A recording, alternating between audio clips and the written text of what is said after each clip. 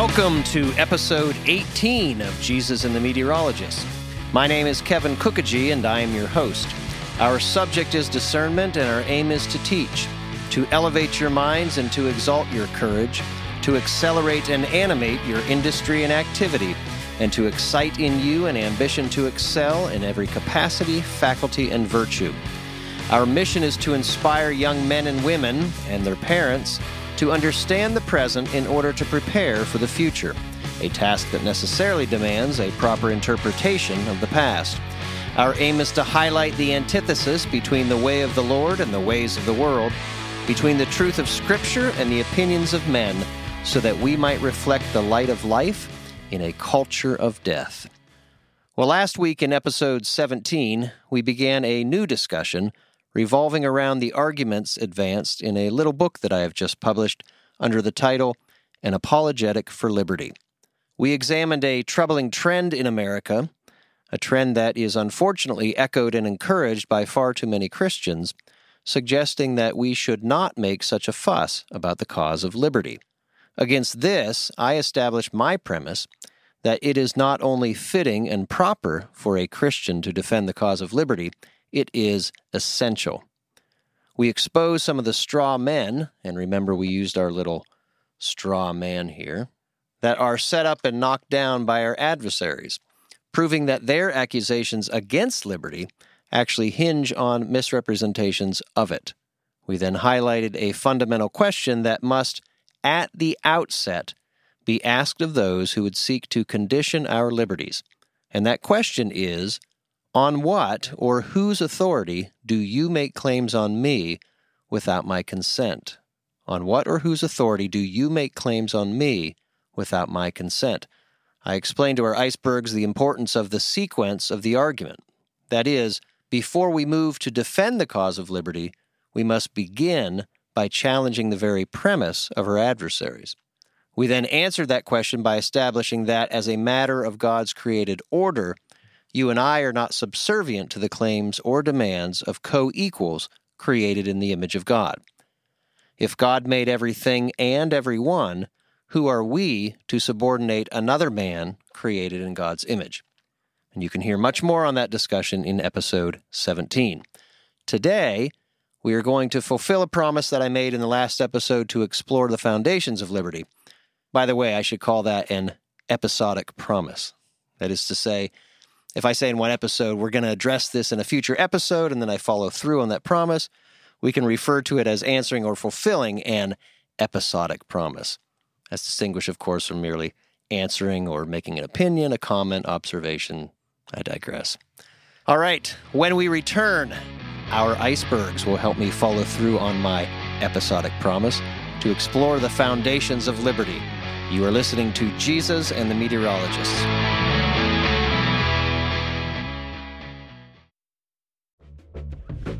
So I wrote a little book all the way back in 2009 to address what was happening in America and what was likely to happen if we did not take corrective action. Unfortunately, too many of my predictions are coming true. The only surprise is the speed at which we have reached the precipice. The title of that little book is The Experts, and you can buy it on our webpage.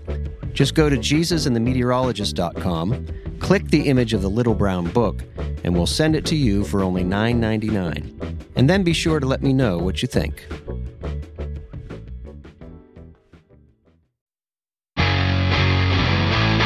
Welcome back to Jesus and the Meteorologists, a weekly squidget devoted to the topic of discernment. My name is Kevin Kookogey, and I am your host. And with me today in the studio are Roger, Winnie, and Katie. Roger, Winnie, and Katie. Katie on a college break. Good to have you back in the studio, Katie. Thank you for having me. It's great to be here. So, before we enter the offices of hypothesis, let's revisit the premise that we established over the past couple of episodes. And that is that the Christian worldview is the precondition to the intelligibility of liberty. The Word of God is not merely one of many divergent paths to liberty. It is the necessary precondition to the intelligibility of liberty. Well, what do we mean by that? Well, without God, we can know nothing, so how could we even know liberty if we didn't have him? So when you say without, which is true, by the way, but I want you to elaborate on it, especially for those who might say, well, what do you mean without God we couldn't know anything? Can you provide some scriptural support for that? Why, sure. We could look at John 1, which is, in the beginning, the Word was God, and the Word was with God. He was with God in the beginning, and with him all things were made that was made, and without him nothing was made that was made. That's right. And so, and I'll say it from a different translation, but it's the same expression. In the beginning was the Word, and the Word was with God. The Word was God. Through him all things were made, right, as Winnie just said. Without him nothing was made that has been made. Okay? Is there any other scripture? There's a ton of scripture we could point to, but let's see if we can find another to support that before we move on from our thesis. Well, yeah, you could look at Colossians 1:15, which is talking about Christ. It says, "He is the image of the invisible God, the firstborn of all creation. For by him all things were created, in heaven and on earth, visible and invisible, whether thrones or dominions or rulers or authorities, all things were created through him and for him. And he is before all things, and in him all things hold together." Okay, so even though you said it really quickly, I want to go back and focus on one word that kept appearing as you were reciting that passage, which is what? All. All, right? The Son is the image of the invisible God, the firstborn over all creation. For in him all things were created. Things in heaven and on earth, visible and invisible, whether thrones, powers, rulers, or authorities, all things were created through him and for him. He is before, not some things, all things. And in him, not some things, all things hold together, right? And we could go on and point out various references to Scripture. So it is true then that everything is established on the foundation of God. If we believe the Bible to be true, then we must assert and we must believe and know that nothing exists without God. So our knowledge of anything, including the concepts of liberty, must be rooted in the Word of God, right? Mm-hmm. Mm-hmm. Okay. By the way, what does it mean, Roger, when I say precondition? It means the condition which must occur before whatever it is you're talking about. Right. It's simple. Precondition. A condition prior to, or a premise, or someone might call it a presupposition, right? Mm. So when we say that the Christian worldview is the precondition to the intelligibility of liberty, our position is that unless the Bible is true about the identity and nature of God, about the character of man, the world in which we live, and truth itself, we couldn't know anything, including the concepts of liberty and the duty to defend it. In a later episode, we're actually going to elaborate on that argument, demonstrating how claims of liberty rooted in anything other than Christ speaking through the Word of God will ultimately fail.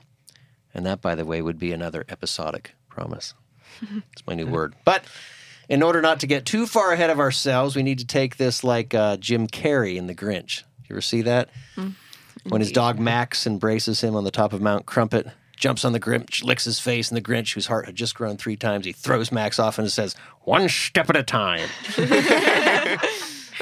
So today we're going to enter the Offices of Hypothesis to first examine the biblical foundations for liberty. And our hypothesis today is the foundations for liberty are rooted in Scripture.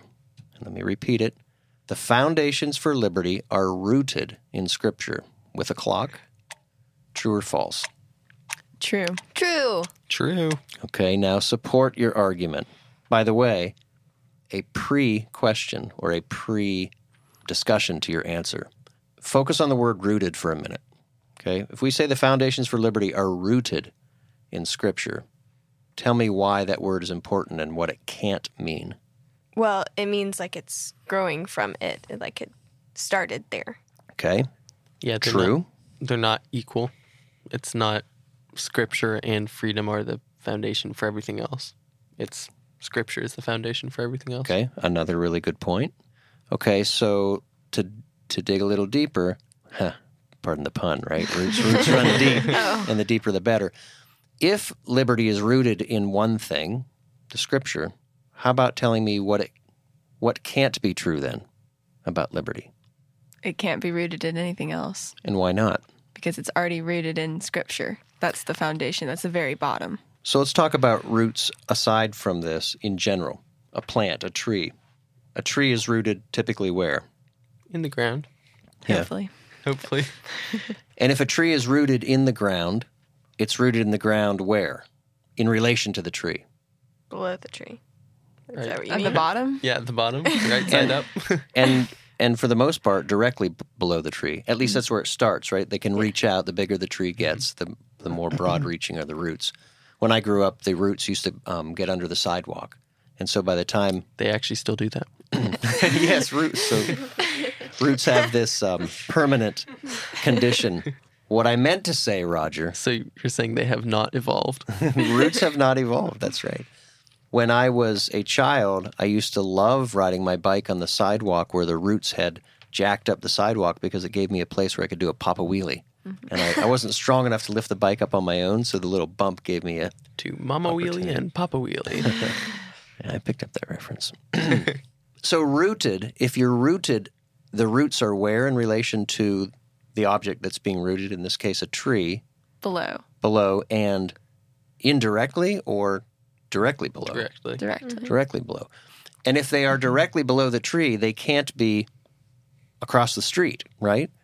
Or they can't be in your neighbor's house, right? If the tree is planted in your yard, its roots are under that tree, right? Right. Okay.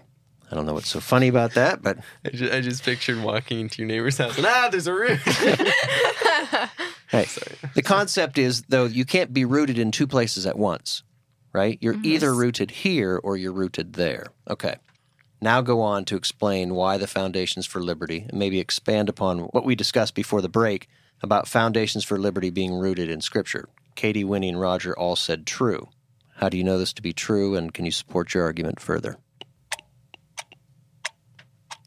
Okay, well, let me ask you some probing questions then. And this, by the way, we will expand upon because I've written a whole chapter on it.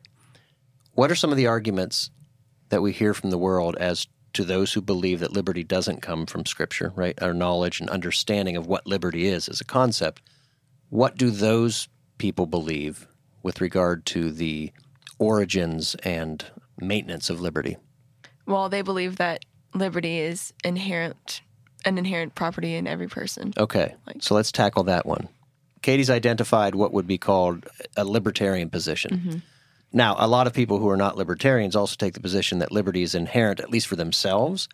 They'll talk about sexual liberation, political liberation, liberation theology, right? Those are usually a means, though, of perverting liberty, and it's a kind of license, which is actually the opposite of what liberty is.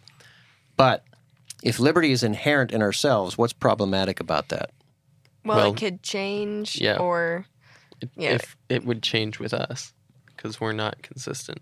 Okay, so in some things. one of the fundamental problems in rooting liberty in a person is that people are not permanent, are they? And they're not perfect either. Like, we're all sinful. Right. So just the mere existence of a person lives at best, at most, maybe 100 years, 90, 80. People change their minds, right? Men change their minds like they change their clothes. So what quality of liberty then would disappear if it were rooted and based in inherently, quote unquote, in a person? It wouldn't be consistent. It wouldn't be consistent, and it also wouldn't be Eternal. or permanent, right? It would lose its permanent condition. Well, if something loses its permanent condition, it's not very valuable, is it? Yep. Okay, so now use that to go back, to springboard back into an understanding of the Foundations for Liberty are rooted in Scripture. Well, Scripture is something that never changes. It's always consistent because it's God's word and he never changes his mind. And he's also eternal, and so is his word. Okay, so, and we have to believe that as a starting point, right? Yes. We don't, the old Phineas and Ferb, we're not trying to say that we are not believing this first, but the way to prove it is to expose that it's impossible for liberty to exist with any other foundation, right? It's a theory called the impossibility of the contrary. There couldn't be any other basis for it. And when you talk about those temporary means of sustaining liberty, it's just inherent in a person. Well, not only does it lose its permanence, it also loses its, as you said, Katie, consistency, because it can be negotiated, surrendered, compromised, manipulated. So let me take you a little bit through the biblical foundations, and then we'll come back to answer a few questions. As Scripture says, in the beginning, God created Adam and Eve in his image. They were free to do good, and they knew no evil until Satan challenged God's authority, asking Adam and Eve, did God really say? Now, most attribute the fall of man to the picking of the fruit from the tree in the middle of the garden, but Adam and Eve's rebellion actually began when they paused to reflect on their own authority, whether or not what God said was true. Unlike the second Adam, Jesus Christ, who, when tempted by Satan, responded with the word, "It is written," the first Adam presumed his own autonomy to decide. Instead of telling the serpent, God has declared, Adam and Eve took it upon themselves to determine the authenticity of God's command. And from that moment on, Adam and everyone born after him became a slave to sin, unable to obey his Creator or to choose good on his own. If Adam and all mankind were ever to be free to obey God and choose good again, it would have to come from somewhere else. God, of course, had already planned for this, announcing to Adam and Eve that he would send his own Son, Jesus Christ, who would not only eternally redeem us from sin by defeating death through his resurrection, but God himself would provide the means for us to even believe in him, so that we might partake in his resurrection and so be saved. So God created us free to obey him and to do good. Man rebelled and became a slave to sin, no longer able to choose good. But God provided the plan of redemption by God's own choosing, freeing man from bondage to sin and making man once again capable, by God's grace alone, of choosing good, and in so doing, man returns to his original state of freedom for what purpose? God's glory. Yeah, freedom to obey the one who made us, right? That's what freedom is all about. This is the gospel. It's freedom from the bondage of sin. And it resonates through all of the scriptures. Consider Exodus 20, what I call the preamble to the Ten Commandments. God establishes this freedom message as the framework for all of the detailed commandments. What does he say at the beginning? I am the Lord your God who brought you out of the land of slavery. This was not just a reminder of what God had accomplished in the course of history. It also foreshadowed what God had already accomplished in eternity through Christ, which is freedom from what? Slavery. The slavery of Sin. Sin. Yeah, freedom from sin. 1 Corinthians 7, 21 through 23, Paul writes, if you can gain your freedom, do so. You were bought at a price. Do not become slaves of men. To Pharaoh, God through Moses declared, let my people go. Why? So that they may freely worship the one who created them, without condition, by the way. Remember, let me read this reference from Scripture because it's important. Pharaoh tried to condition Moses in this back and forth during the plagues, and Moses comes in and Pharaoh says, okay, you can go, but, and he says in Exodus 8, he says, I'll let you go to sacrifice to the Lord your God in the wilderness, only you must not go very far away. Right? Moses says, no, we must worship God in the way and in the manner that God determines, not in the manner that the state or the government tells us we should worship. The implication is that we belong to God, not to ourselves, nor to our fellow man, like we talked about last week, right? We're co-equals, and we're co-equals in sin, created beings sinful from birth. So why does God keep reminding us of these things? Because we forget them. And we are prone to forget. And why else? What do we hear around us all of the time? We hear that, like, man is God. Yes, and we hear that directly by words, right?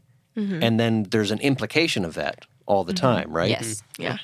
The world's agenda is to undermine God's created order by subduing us in slavery to sin.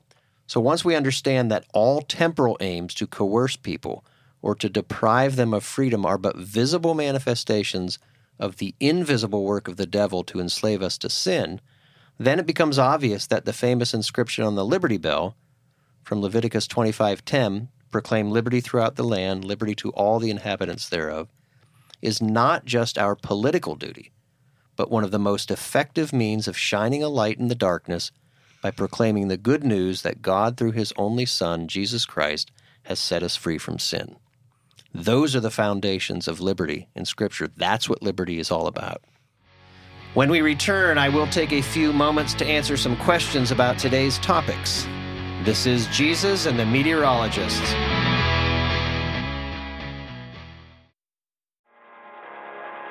There are citizens in Tennessee working to reclaim the practice of self-governance in our state and ensure that a constitutional Republican form of government is preserved to future generations. We are Tennessee Stands. Do you want to get off the sidelines and learn how to stand for liberty in your community? Join us at TennesseeStands.org and on social media at Tennessee Stands.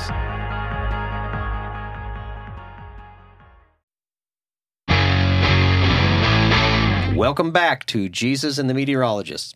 My name is Kevin Kookogey, and I am your host. If you would like to call into the program for the purpose of participating, like some of our icebergs have done, please email us your request to questions@icebergsnotsnowflakes.com. All right, now to the question of the week. We have a question from our producer, Rachel. We asked her to develop a question, and I think this is a good one. How would you respond to Christians who believe freedom comes from Christ, but they act as if freedom in Christ means license to do whatever they want, including sinning? So during the break, we just had a little discussion here, and our icebergs have actually brought to light a couple of really good sources to go to get that answer. So before I give my answer, I want to enlighten you with the iceberg's own good moral foundations. They went straight to what? The Children's Catechism. Yes, the Catechism. What better place to go for your answers? Great starting point. Okay, so Katie, why don't you tell us which question you are reading from, and then go ahead and read that, and then we'll move to Winnie, because I think we've got two passages. So we looked at question 28, which is, what is sin? And the Children's Catechism says... You can talk out loud. That's 18. They're debating, and is Winnie's, it 18? Winnie's whispering. Yes. I have the wrong number. Sorry. Question 18 of the Children's Catechism, which is, what is sin? And it says, sin is any want of conformity unto or transgression of the law of God. And question 19 and question 20 kind of go off that. What is meant by want of conformity? Not being or doing what God requires. And then 20, what is meant by transgression? Doing what God forbids.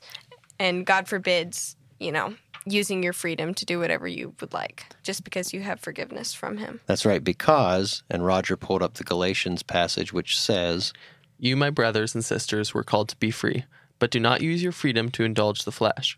Rather, serve one another humbly in love, for the entire law is fulfilled in keeping this one command. Love your neighbor as yourself. So I think it's pretty clear. I don't think there's any room for error. If a person says or confuses or conflates license and liberty, they're not looking at their scriptures. The catechisms were clearly developed from the scriptures. The scriptures themselves are the Word of God. But it is something that people tend to become very loose about. And this is why it's important to know why we are free. We must understand that freedom is about being free to obey God, something that is impossible without God, right? But that's where liberty derives its meaning. It's not just about, it doesn't mean freedom to do what you want. As we talked about in the last episode, that would, or maybe it was 2 episodes ago, that would actually violate, as it says, it suggests in Galatians, the commandment to love your neighbor as yourself, right? If you're using your freedom to destroy your neighbor's rights, to destroy your neighbor's freedoms and properties, to make it difficult on your neighbor, that's not exercising freedom within the confines in which it was understood. So there's always been an order to freedom. And as I said, we'll get into this in a later episode, but let me quote you one thing that I wrote in the book, which is that if you don't have a clear understanding of why we are free, which is to obey the one who made us, God, liberty devolves into license, which is deceptive, and it's a destructive counterfeit to liberty.